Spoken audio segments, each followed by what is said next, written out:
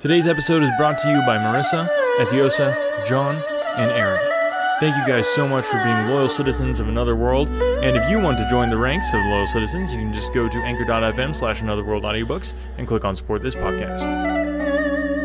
Alrighty. Now we're on to Chapter 5 of The Hound of the Baskervilles. We're cruising right along. Thank you guys so much for listening. I know I say it every time, but I cannot overstate the fact that I just love the fact that we've got people all over the world and sharing these stories and just connecting. I always forget to mention this because nothing really ever came of it when I first started it, but there is an actual Facebook group for the loyal citizens of Another World audiobooks that you can join. So if you want an intro into that, I think it'd be awesome to just start kind of building up the community of these people as we share these stories together and get to enjoy them together. You know, I love just throwing around ideas of different fan theories and that type of thing. So if that's something you guys would be interested in, let me know. Get in touch with me at anotherworldaudiobooks@gmail.com. But enough of that. We've got to get into Chapter 5 of The Hound of the Baskervilles. Chapter 5. 3 Broken Threads. Sherlock Holmes had, in a very remarkable degree, the power of detaching his mind at will. For 2 hours, the strange business in which we had been involved appeared to be forgotten, and he was entirely absorbed in the pictures of the modern Belgian masters. He would talk of nothing but art, of which he had the crudest ideas, from our leaving the gallery until we found ourselves at the Northumberland Hotel. "Sir Henry Baskerville is upstairs expecting you," said the clerk. "He asked me to show you up at once when you came." "Have you any objection to my looking at your register?" said Holmes. "Not in the least." The book showed that 2 names had been added after that of Baskerville. One was Theophilus Johnson and family of Newcastle, the other Mrs. Oldmore and maid of High Lodge, Alton. "Surely that must be the same Johnson whom I used to know," said Holmes to the porter. "A lawyer, is he not? Grey-headed and walks with a limp." "No, sir. This is Mr. Johnson, the coal owner, a very active gentleman, not older than yourself." "Surely you are mistaken about his trade." "No, sir. He has used this hotel for many years, and he is very well known to us." "Ah, that settles it. Mrs. Oldmore, too. I seem to remember the name. Excuse my curiosity, but often in calling upon one friend, one finds another." "She is an invalid lady, sir. Her husband was once mayor of Gloucester. She always comes to us when she is in town." "Thank you. I'm afraid I cannot claim her acquaintance." "We have established a most important fact by these questions, Watson," he continued in a low voice as we went upstairs together. "We know now that the people who are so interested in our friend have not settled down in his own hotel. That means that while they are, as we have seen, very anxious to watch him, they are equally anxious that he should not see them. Now, this is a most suggestive fact." "What does it suggest?" "It suggests... Hello. My dear fellow, what on earth is the matter?" As we came round the top of the stairs, we had run up against Sir Henry Baskerville himself. His face was flushed with anger, and he held an old and dusty boot in one of his hands. So furious was he that he was hardly articulate, and when he did speak it was with a much broader and more western dialect than any which we had heard from him in the morning. "Seems to me they are playing me for a sucker in this hotel," he cried. "They'll find they've started in to monkey with the wrong man unless they're careful. By thunder, if that chap can find my missing boot, there will be trouble. I can take a joke with the best, Mr. Holmes, but they've got a bit over the mark this time." "Still looking for your boot?" "Yes, sir, and mean to find it." "But surely you said that it was a new brown boot." "So it was, sir, and now it's an old black one." "What? You don't mean to say—" "That's just what I mean to say.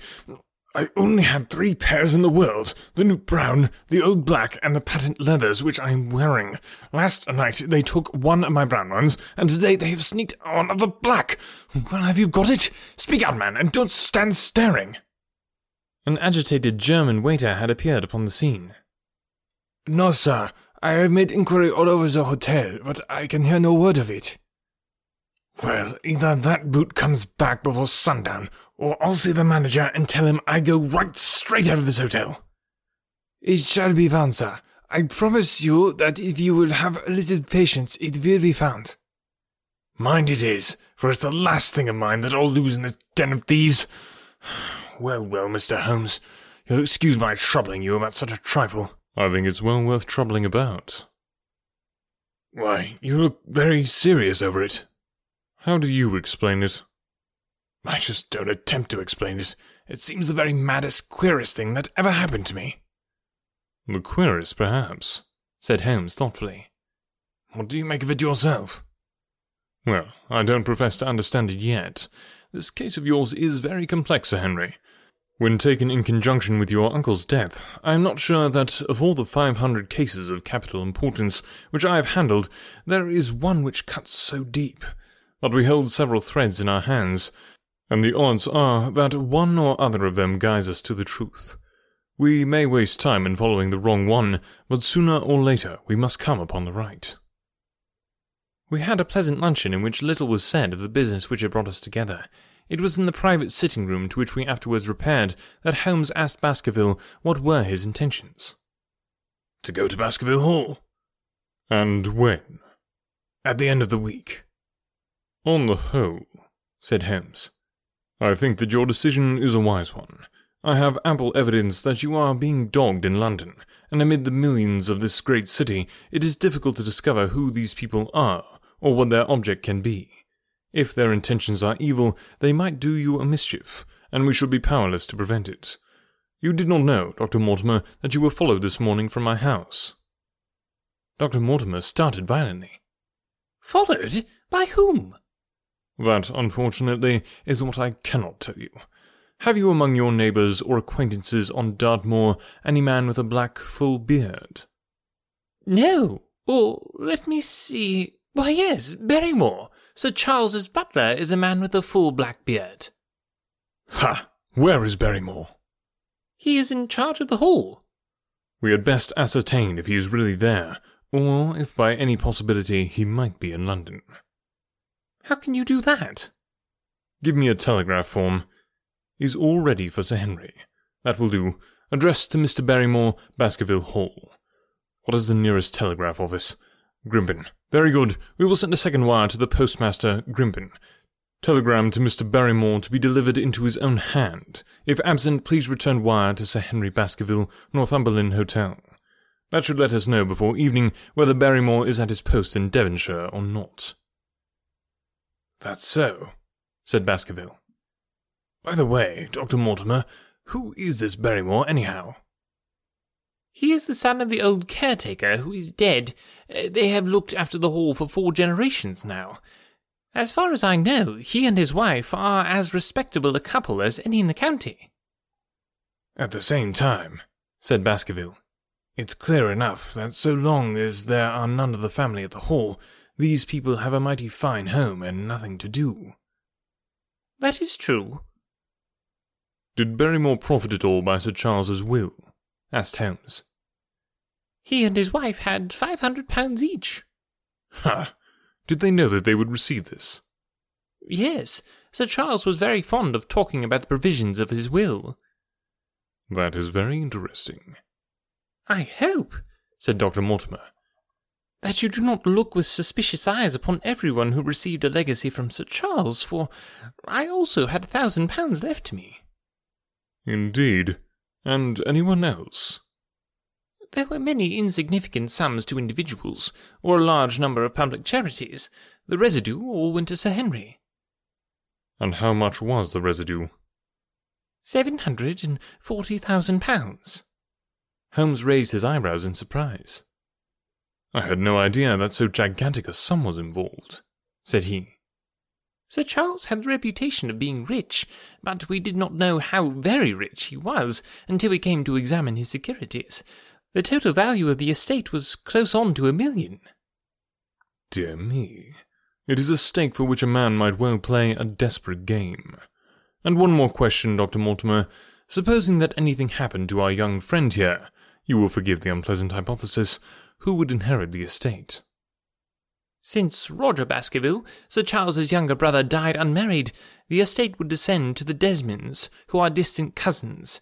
James Desmond is an elderly clergyman in Westmoreland. Thank you. These details are all of great interest. Have you met Sir James Desmond? Yes, he came down once to visit Sir Charles. He is a man of venerable appearance and of saintly life. I remember that he refused to accept any settlement from Sir Charles, though he pressed it upon him. And this man of simple tastes would be the heir to Sir Charles's thousands? He would be the heir to the estate because that is entailed.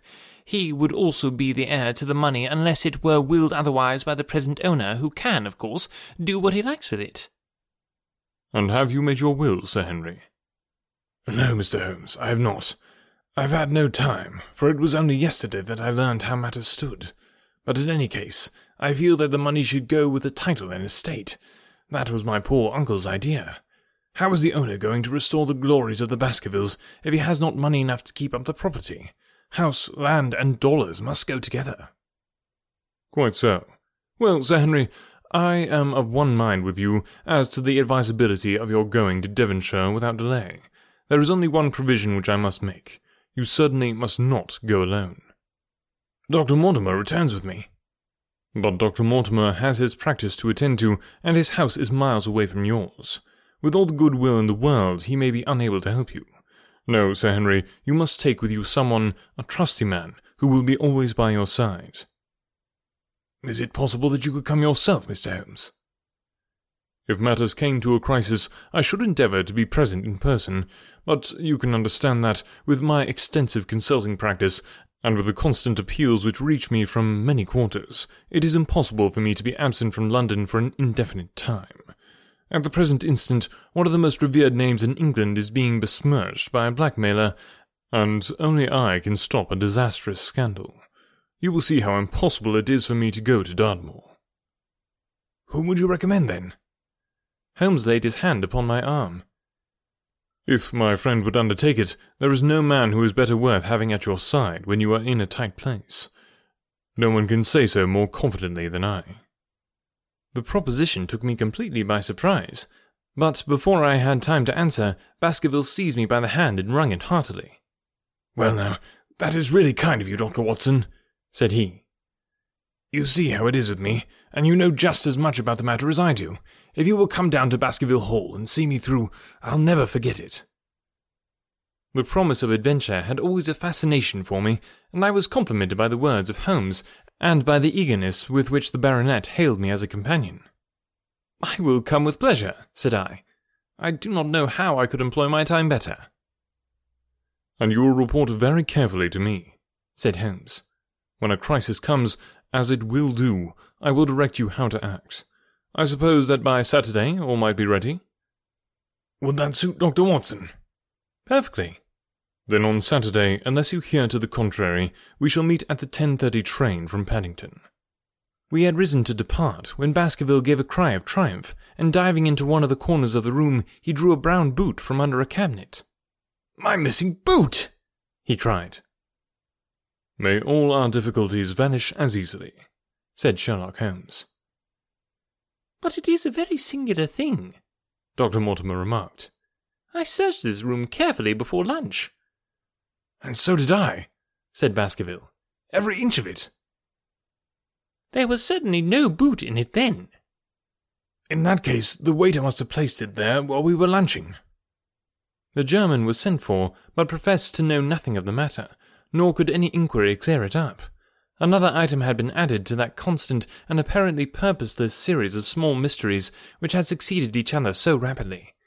Setting aside the whole grim story of Sir Charles's death, we had a line of inexplicable incidents, all within the limits of 2 days, which included the receipt of the printed letter, the black-hearted spy in the hansom, the loss of the new brown boot, the loss of the old black boot, and now the return of the new brown boot. Holmes sat in silence in the cab as we drove back to Baker Street, and I knew from his drawn brows and keen face that his mind, like my own, was busy in endeavouring to frame some scheme into which all these strange and apparently disconnected episodes could be fitted. All afternoon, and late into the evening, he sat lost in tobacco and thought. Just before dinner, 2 telegrams were handed in. The first ran, "Have just heard that Barrymore is at the Hall, Baskerville." The second, "Visited 23 hotels as directed, but sorry to report unable to trace cut sheet of Times, Cartwright." There go two of my threads, Watson. There is nothing more stimulating than a case where everything goes against you. We must cast round for another scent. We have still the cabman who drove the spy. Exactly. I've wired to get his name and address from the official registry. I should not be surprised if this were an answer to my question. The ring at the bell proved to be something even more satisfactory than an answer, however, for the door opened and a rough-looking fellow entered who was evidently the man himself. We got a message from the head office that a gent at this address had been inquiring for number 2704, said he. We've driven my cab this 7 years and never a word of complaint. I came here straight from the yard to ask you to your face what you had against me. I have nothing in the world against you, my good man, said Holmes. On the contrary, I have half a sovereign for you if you will give me a clear answer to my questions. Well, I've had a good day, no mistake, said the cabman with a grin. What is it you want to ask, sir? First of all, your name and address in case I want you again. John Clayton, 3 Turpey Street, the Borough. My cab is out of Shipley's Yard, near Waterloo Station. Sherlock Holmes made a note of it. Now, Clayton, tell me about the fare who came and watched this house at 10 o'clock this morning, and afterwards followed the two gentlemen down Regent Street. The man looked surprised, and a little embarrassed. Why, there's no good me telling you things, for you seem to know as much as I do already, said he. The truth is that the gentleman told me that he was a detective, and that was to say nothing about him to anyone. My good fellow, this is a very serious business, and you may find yourself in a pretty bad position if you try to hide anything from me. You say that your fare told you that he was a detective? Yes, he did. When did he say this? When he left me. He mentioned his name. Did he say anything more? He mentioned his name. Holmes cast a swift glance of triumph at me. Oh, he mentioned his name, did he? That was imprudent. What was the name that he mentioned? His name, said the cabman, was Mr. Sherlock Holmes. Never had I seen my friend more completely taken aback than by the cabman's reply. For an instant he sat in silent amazement, then he burst into a hearty laugh. A touch, Watson, an undeniable touch, said he. I feel a foil as quick and supple as my own. He got home upon me very prettily that time. So his name was Sherlock Holmes, was it? Yes, sir. That was the gentleman's name. Excellent. Tell me where you picked him up and all that occurred. He hailed me at 9:30 in Trafalgar Square. He said that he was a detective, and he offered me 2 guineas if I would do exactly what he wanted all day, and ask no questions. I was glad enough to agree. First we drove down to the Northumberland Hotel, and waited there until 2 gentlemen came out and took a cab from the rank. We followed their cab until it pulled up somewhere near here. This very door, said Holmes. Well, I couldn't be sure of that, but I dare say my fare knew all about it. We pulled up halfway down the street, and waited an hour and a half. Then the 2 gentlemen passed us, walking, and we followed down Baker Street and along... I know, said Holmes. Until we got 3/4 down Regent Street. Then my gentleman threw up the trap, and he cried that I should drive right away to Waterloo Station as hard as I could go. I whipped up the mare, and we were there under 10 minutes. Then he paid up his 2 guineas, like a good one, and away he went into the station. Only just as he was leaving, he turned round and he said, "It might interest you to know that you have been driving Mr. Sherlock Holmes. That's how I come to know the name." I see. And you saw no more of him? Not after he went to the station. And how would you describe Mr. Sherlock Holmes? The cabman scratched his head.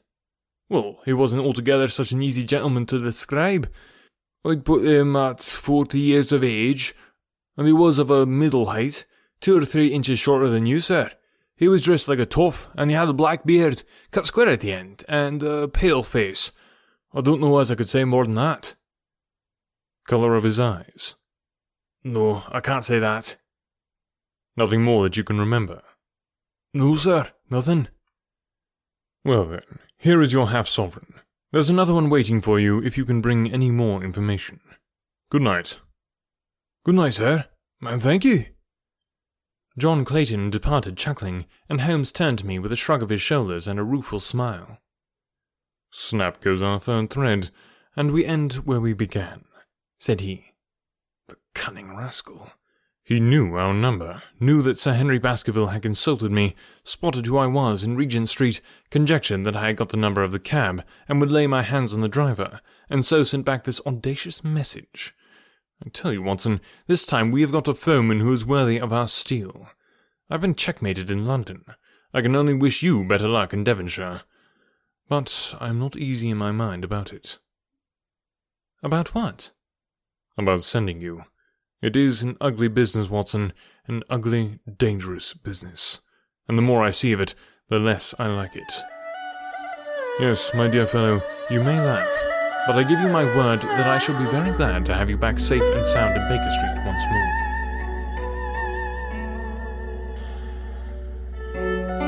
Boy, 3 broken threads.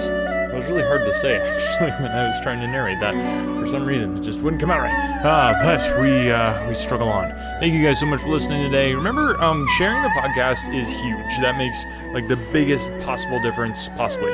Even if you can't become a supporter, which I know a lot of you can't, because, they're looking for free audiobooks, and I totally get that, and that's why I'm doing this, because I want to be able to give you guys these free audiobooks for free. But for our supporters, thank you guys so much. But if you can't do that, it's just the best way to support the podcast is just to share it. If you can tell other people about the podcast, that just helps it grow, and which helps me be able to continue doing more episodes, which is exactly what I want to do.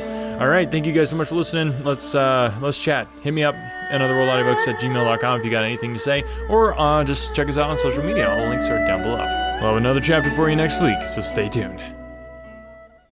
When you need mealtime inspiration, it's worth shopping Kroger, where you'll find over 30,000 mouth-watering choices that excite your inner foodie. And no matter what tasty choice you make, you'll enjoy our everyday low prices, plus extra ways to save, like digital coupons worth over $600 each week. You can also save up to $1 off per gallon at the pump with fuel points. More savings and more inspiring flavors make shopping Kroger worth it every time. Kroger, fresh for everyone. Fuel restrictions apply. Another day is here, and you're ready for it. What to wear? Check. Breakfast, lunch, and dinner? Check. Planning for what's next and how to save for it? That's where Bank of America can help. For your financial to-dos, Bank of America has experts ready to help get you closer to your goals.